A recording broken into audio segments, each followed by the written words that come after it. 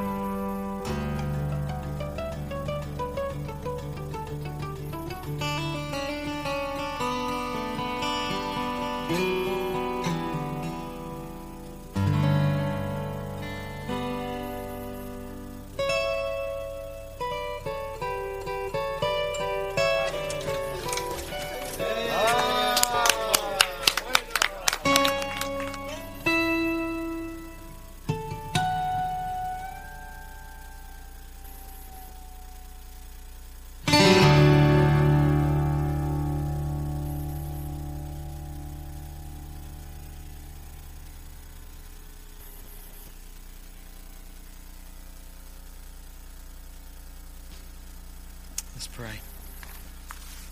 Father, we thank you for the opportunity to serve you across the globe. We thank you for the opportunity to go. We thank you for those that sent, Father. We thank you for the time we had, Lord. And we pray that your name was honored and glorified. I pray for our time right now, Lord, as we study the text of Scripture.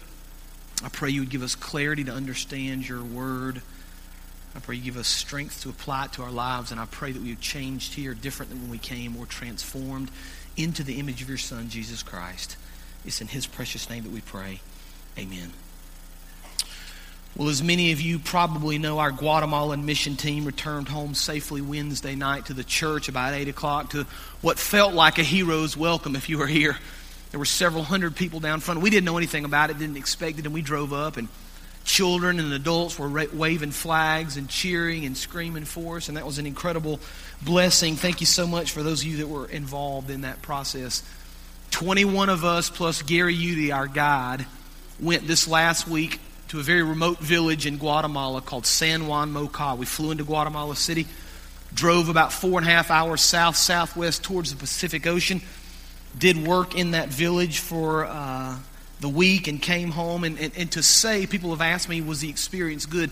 To say that it was an incredible week would be an understatement. I think every member of our team in some way was profoundly changed. We did amazing things. We actually built 4 houses. You saw some pictures on the video of the houses. We built 4 houses.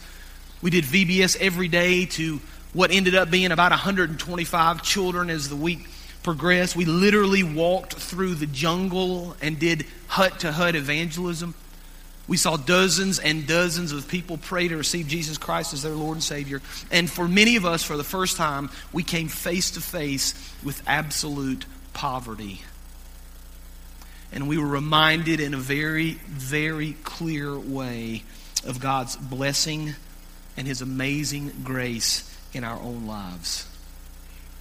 I think it was life-changing for us. And so as we return home and we're reminded of all the things that we accomplished, we're reminded that there's still much to do. And so with the idea of missions in mind, and with the idea of doing the work of the Lord, I want to turn our attention this morning to Acts chapter 20. So if you have your Bibles, I'm going to invite you to open up to the book of Acts chapter 20. As you're opening to Acts 20, let me give you a little bit of background about the book of Acts. The book of Acts was written, of course, by Luke. And the book of Acts chronicles the early church. It's an incredible picture of the first century church, of the first century believer. And the thing that strikes me about the book of Acts is the power and the majesty of the Holy Spirit at work in the lives of those people. The first century believers did the work of the Lord, and through the power of the Holy Spirit working in their lives, they accomplished incredible things in their area and in the area that surrounded them. One of the neat things about the book of Acts is it chronicles Paul's journeys. And you may remember last summer, we spent the whole summer studying mission work. And we spent the whole summer working through the book of Acts and studying specifically Paul's first missionary journey. And in Acts chapter 20, just to catch you up a little bit on where we are and to give you a little bit of context, Paul has spent about 3 years in the city of Ephesus. And God has done incredible things in his ministry. God has done incredible things in his midst. Paul has taught the word. He has preached. He has seen people come to know Christ. He has strengthened the church there in Ephesus. But Paul realizes two very important things in this text. This is foundational for our understanding of this context. The first thing Paul realizes and recognizes is that God has done incredible things in his ministry. God has done incredible things in the life of Paul, and he's seen the power of God working over and over and over again. But here's the second thing we have to understand. Even though Paul has seen God do incredible things, even though he's completed this amazing time in Ephesus, Paul now understands that there's still work to be done.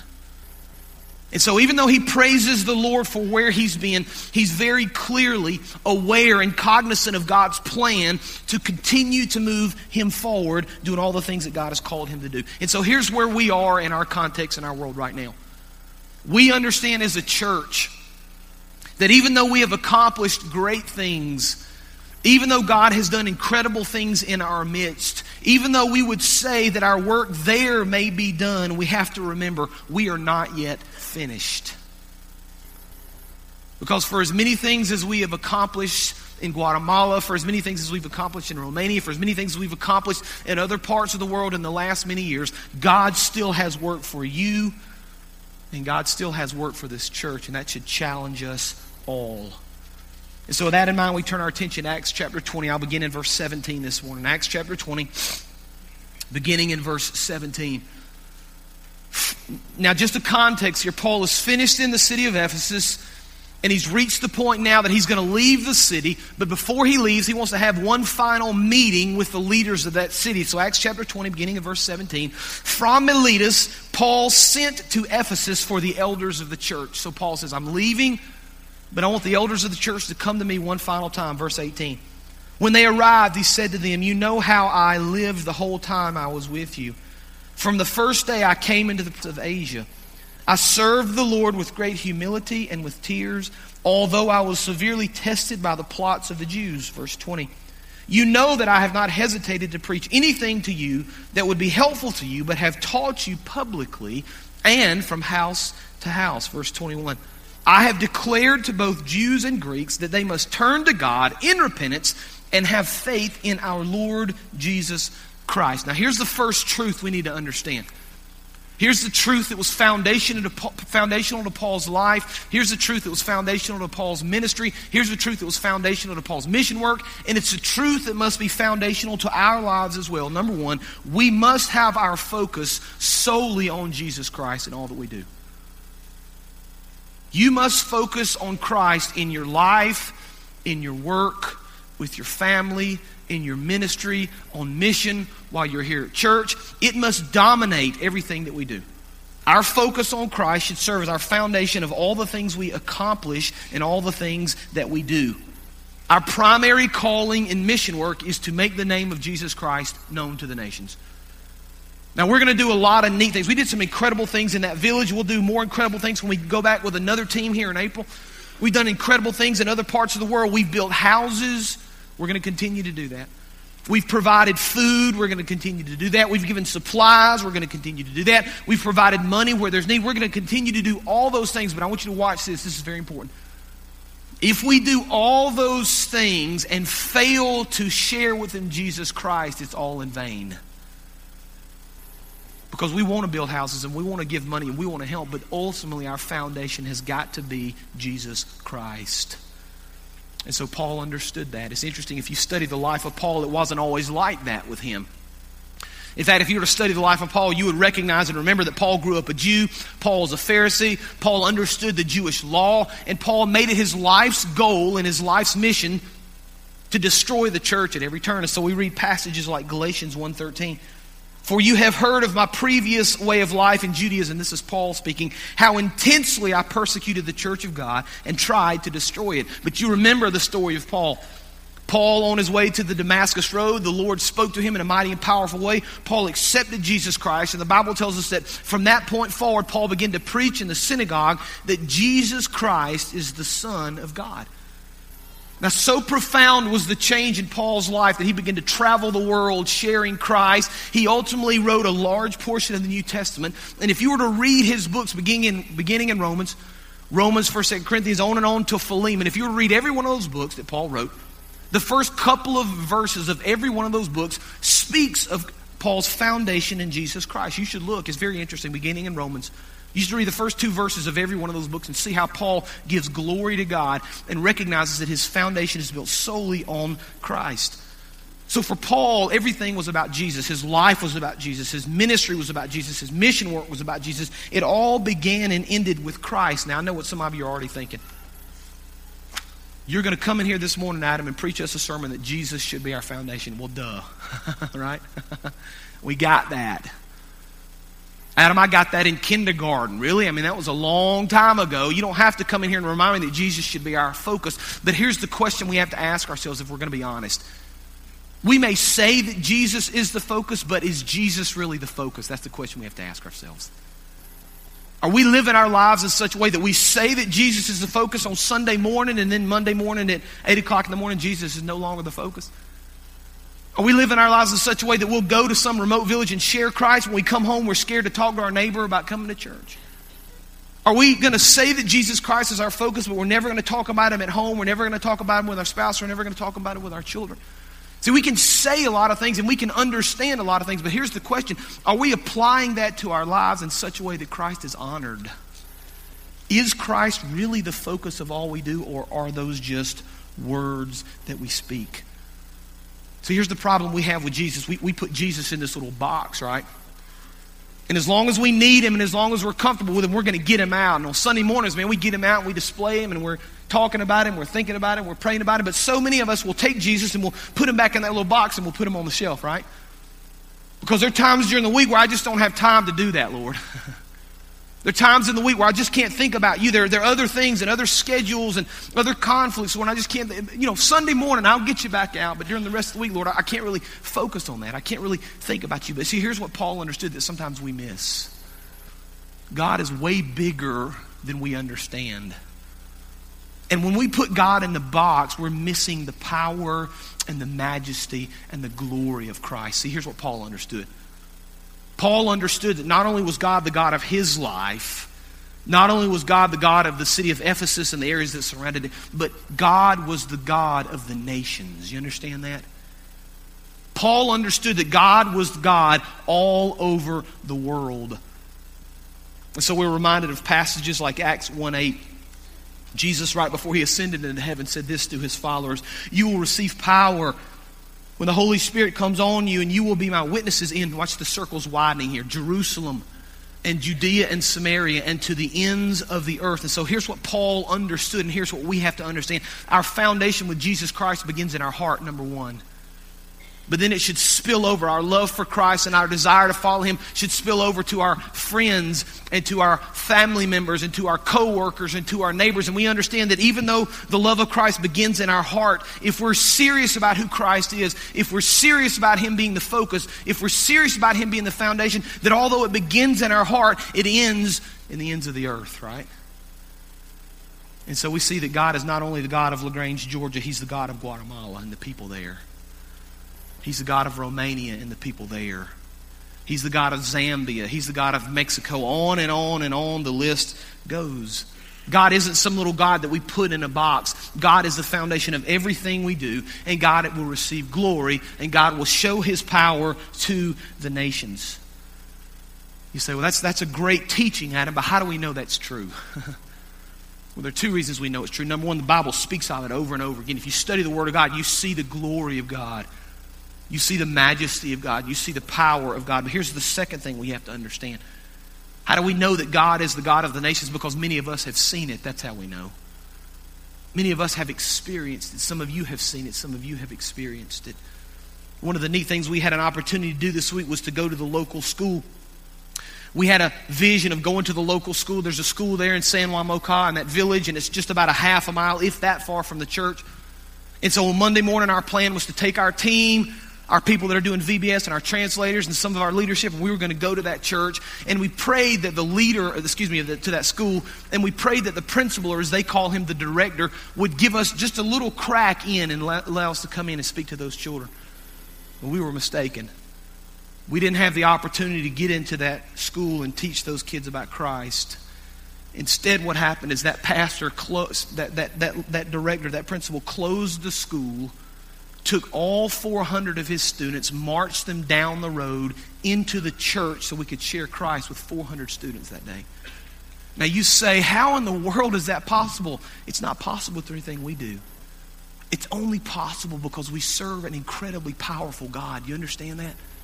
And if we had sat there all day and said, well, I don't know, what do you think? Should we go? Should we not go? What's the plan? Let's map it out. What are we going to do if he says this? We didn't do any of that. We said, Lord, we want you to open the door for us. We're going to go and we're going to trust you. And not only did God open the door, he blew it off the hinges. And that director of that school, we found out later, was a believer and was so excited about it. Nobody goes to this village. You need to understand. This village is so remote. This is the first mission team that had ever been into that village. When we drove through every morning, literally the kids would run out of the houses and holler at us, gringos, gringos. They'd never seen white people. It was a new thing for them. And so they were so amazed that we came that director said, when you come back in April, I want you to come to my school every morning and teach these kids about Christ. You see, we serve a big God. We serve a powerful God. And God says, if you'll just make me the center, if you'll just make me the focal point of all the things you're going to do, I will show you my glory. And I will show you my power. And I will demonstrate to you who I truly am. Paul understood that. Paul understood God's power. Paul understood God's calling. And so he understood very clearly that he had to put Christ as the foundation. But I want you to watch what Paul does. When Paul is finished in Ephesus, I want you to notice what he does in verse 22.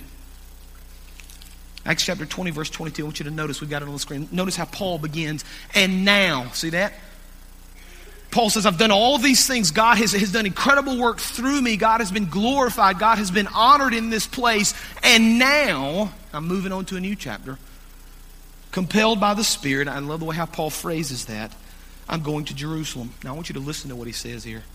Not knowing what will happen to me there.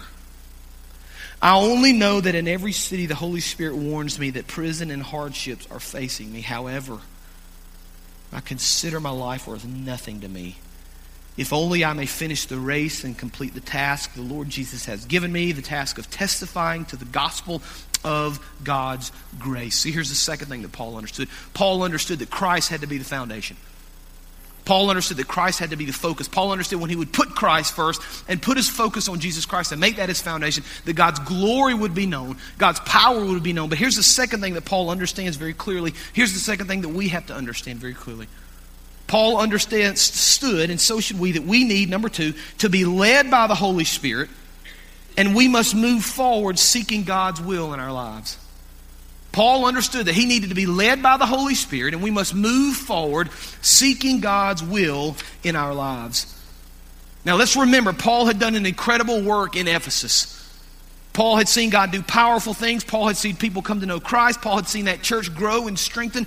And Paul's life was characterized by seeking the guidance of the Holy Spirit and sharing Christ and doing the will of God. But Paul understands very clearly, even though God has done all these things for me, I can't stop.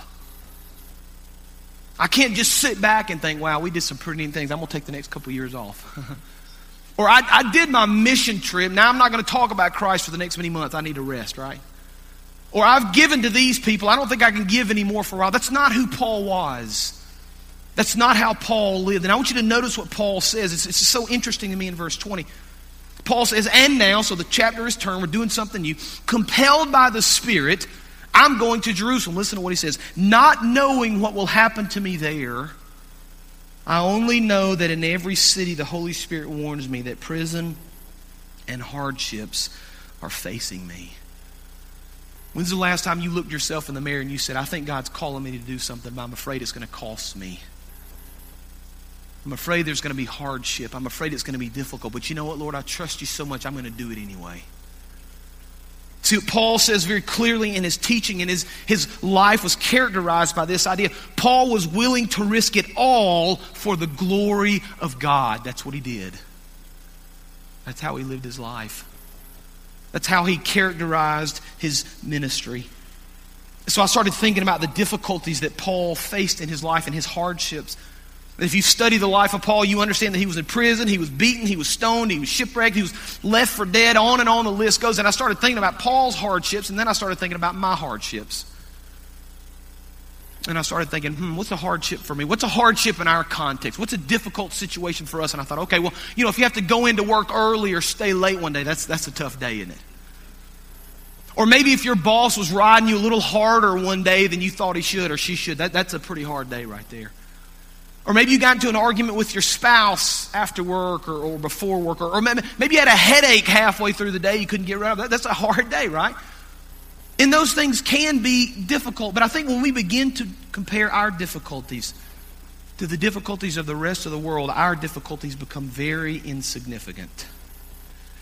And I started thinking about our difficulties, and I realized something very clearly this week. Our difficulties are usually related to our comfort and to our entertainment. Most of the rest of the world's difficulties are related to survival. Those are vastly different. We had the opportunity this week to work in these houses, and one of the things that we required of these families before we would build this house for them is they had to be part of the process. We didn't want to go and we wanted to give them the house, but we wanted them to have some sweat equity in the house. And so what they required of each of these families was, in order for us to build the house, the families had to provide the sand for the mortar. You saw the pictures of some of the houses. We asked these families to provide the sand for the mortar so that we could mix it together and make the concrete and make the mortar mix and put the blocks together. Now, in my mind, I'm thinking, okay, so we need some sand. So here's what I'm going to do. I'm going to run to Home Depot or the local supply store. I'm going to buy a bunch of sand. I'm going to pay those guys to put it in a big truck. I'm going to have them delivered. Boom, they're going to plop it right on the ground right next to where I need it. Well, there's several problems with that. First of all, in Guatemala, in that part of the country, there are no supply stores. The second thing is there's one road through town. It's the most amazing thing. There's one road, in quotes here. There's one road through town, and then from there you have to walk into the jungle to get to these houses. So these people would have to walk, some of them 100 or 200 or 300 yards off the road to get to their house, carrying things, right? Carrying all the blocks they needed, carrying the sand they needed. So we went to one house and we began to notice this guy who was toting this load of sand back and forth for his family. He was the man of the house. And so we followed him. I was curious where he would go, and so we stayed behind him at kind of a distance, and he had his big burlap sack, and we watched him walk several hundred yards down to the river. I think we've got a picture, Kevin. Can you put that first picture up of the guy standing there by the river? This is a man that owned the house. There he is right there. See this guy? He's quite a bit smaller than me, no shoes, clothing is torn. Notice the bag behind him and a shovel, and I would watch this man shovel and shovel and shovel. And he filled up that sack with sand, and he kept filling, and he kept filling, and he kept filling. So that sack was full of sand, probably 100 pounds would be my guess. We all looked at it and estimated between 75 and 100 pounds. And then this man, we would watch him take this rope, and he would put it kind of underneath this bag, and he would take the rope, and he'd get down on his knees like this, and he would take the other end of that rope, and he would wrap it around across his forehead with a leather strap under it so it wouldn't cut into his forehead, and he would stand up. I want you to show the next picture. And this guy would walk several hundred yards back to his house with a sack full of probably 100 pounds worth of sand. Go to the next picture. Up these hills to take this sand to his house. And I thought, what would I do if that were me? How would I respond to that? Would I be able to do the things that he did? And I thought about the physical difficulties that these people go through, but then I was reminded of spiritual difficulties. And here's my concern of the church in America. I think sometimes we're so anemic as believers that when true difficulty hits us and true hardship hits us spiritually, we're not strong enough to endure. And we're not strong enough to do all the things that Christ has called us to do. But Paul understood hardship. Paul understood difficulty. And I love what Paul says when he explains that difficulty in verse 22. You can go back to verse 22 if you would there, Kevin. I want you to listen to the words that Paul uses. He says, and now, I love how he begins that, and now compelled by the Spirit. You see that? Paul understands in his world, in his life, in his context, he has no choice. Some texts use the word bound, others use the word constrained, but Paul says, you know what? I don't have a choice here. Led by the Spirit, compelled by the Spirit, bound by the Spirit, I have to go and I have to do. I've had several of you that were on the mission trip with us last week say to me at some point during the week, they said, you know, when you came back that first time about a year ago from Guatemala, and you preached about the need down there, and you preached about a vision to go back and to help these people and to share Christ. I had several people tell me, I walked out of the service that morning and I knew I had to go. I was compelled by the Spirit to go. I told my wife on the way home, I don't know how I'm going to make it work, but I'm going to go. I don't know how I'm going to make vacation work. I don't know how I'm going to make the money work. I don't know how any of it's going to work, but I know the Lord has called me to go. But here's the concern I have with Christians in our world today. I wonder how many of us at some point in our life have been compelled to do what Christ told us to do by the power of the Holy Spirit, but we were too afraid to do it. I wonder how many of us look and see all the things that God has called us to do and all the things that God has called us to be, and we see all the barriers and all the fear and all the problem to get to that point, and we say, Lord, I just don't know if I can do it. I just don't know if I can get to that point. Paul says, I understand the consequences. I understand the persecution. I understand the difficulty. But I'm willing to do all those things. I'm willing to suffer and, if need be, give my life for the glory of God. It's worth that to me, Paul says. I wonder how many of us could say the same thing. Now, verse 32, as we continue to move forward.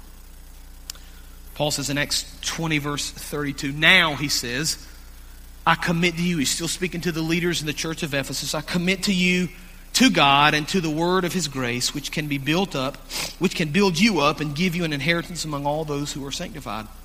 I have not coveted anyone's silver or gold or clothing. You yourselves know that these hands of mine have supplied my own needs and the needs of my companions. Now, verse 35, I want you to listen to what Paul says. In everything I did, I showed you that by this kind of hard work, we must help the weak, remembering the words of the Lord Jesus himself, who said, it's more blessed to give than to receive. See, Paul understood that Christ had to be the foundation, number one. Number two, Paul understood that he had to follow the leading of the Holy Spirit, regardless of what that meant, all for the glory of God. And then the third thing that Paul understands, and we have to understand it as well, is that number three, we must give of ourselves for others, all for the glory of the Lord. Paul said, I'm willing to endure hardship, I'm willing to go, I'm willing to serve, I'm willing to give, but I'm willing to do it for the glory of the Lord, and in the process, I'm willing to help those people that are weak, because it's more blessed to give than to receive. I had what I considered, at least in my mind, and again, I told you that this trip for so many of us was really life-changing in so many ways, but I had one of those aha moments at some point during this week. One of the things we notice about these people down there is they're very hard workers. In fact, we commented, the guys that were working, that these people are literally working circles around us. And we were working hard. We weren't being lazy at all, but these people worked harder than us. They would be there when we got there. They would be there when we left. We'd go eat lunch and come back, and they'd still be working. We don't know if they took a lunch break. We'd take a water break because we're not used to the climate. They'd continue to work. But it occurred to me at some point during that week that these people work harder than we do for the most part. And I know you work hard, but these people work really hard. It occurred to me these people are not dumb. They're intelligent. It occurred to me these people love their families just like I love my family. They love their children. They want to provide for their families. So I asked myself the question, what's different? Why are they in this context and I'm in this context? And you can come up with a lot of different reasons, but I think at the foundation, when the rubber meets the road, the bottom line is this: we are where we are and they're where they are because of the grace of God in our lives. I think we have to come to that conclusion. It's not that we work harder up here.